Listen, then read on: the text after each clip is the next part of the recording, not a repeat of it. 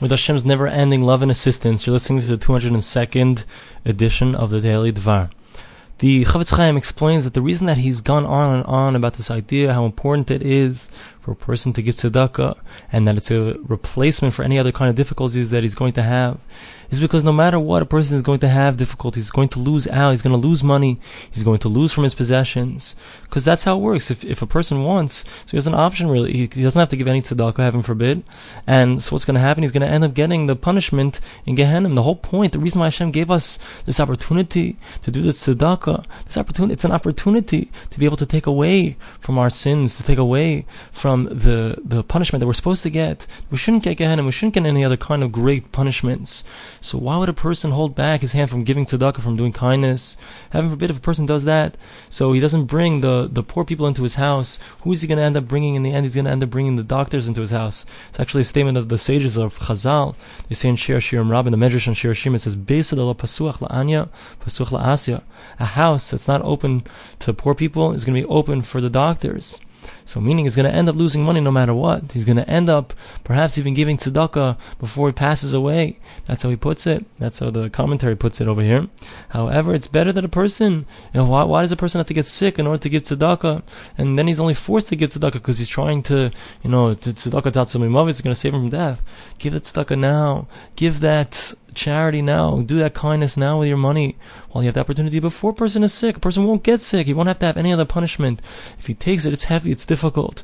I know people who take off 20% of their income, and they're not wealthy people. They're people who are struggling in kollel to survive, and they take off 20% of their income, and they give it to tzedakah, they give it to charity.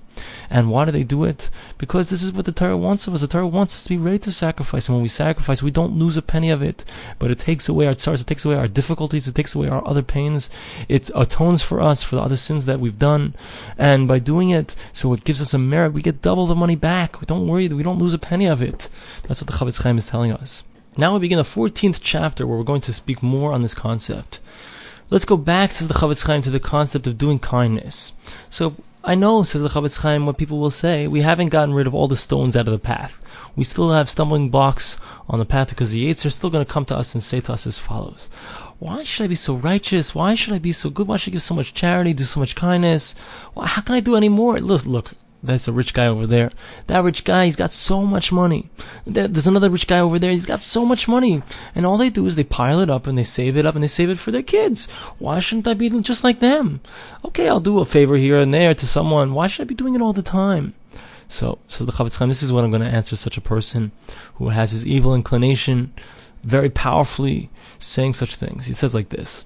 Let's say someone would come to you, two people, and they would offer you a very lucrative business opportunity. There's a very good piece of property, and they're telling you that if you buy into this property right now, you're going to make a tremendous amount of money. And these guys who are talking to you, so they're very well known throughout the land. They're people who are very trustworthy. They're people who are experts when it comes to investments, and they know what to do. And yeah, it's a tremendous investment for you, but you know that you're going to have a tremendous profit from it.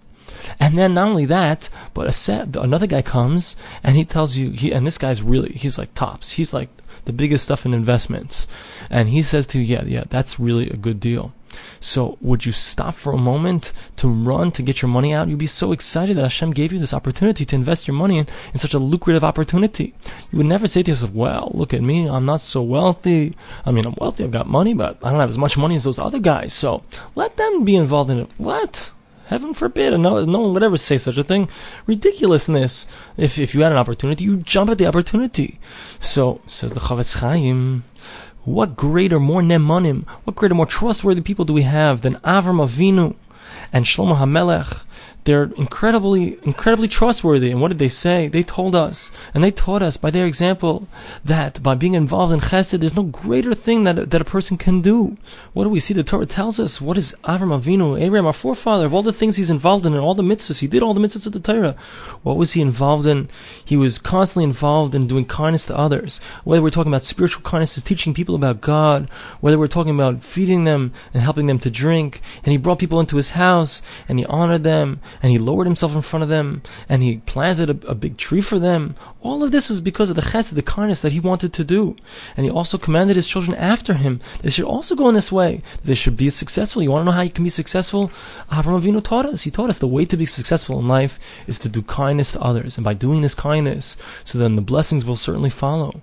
And Shlomo himself, as we'll see more in the next Daily Dvar, he also taught us that the way, the right path, is to run after kindness. So we must follow the great advice of these great people, these great investors. They know how to invest their time and their efforts. We also have to follow in their advice and their footsteps. Thanks for listening to the Daily Dvar.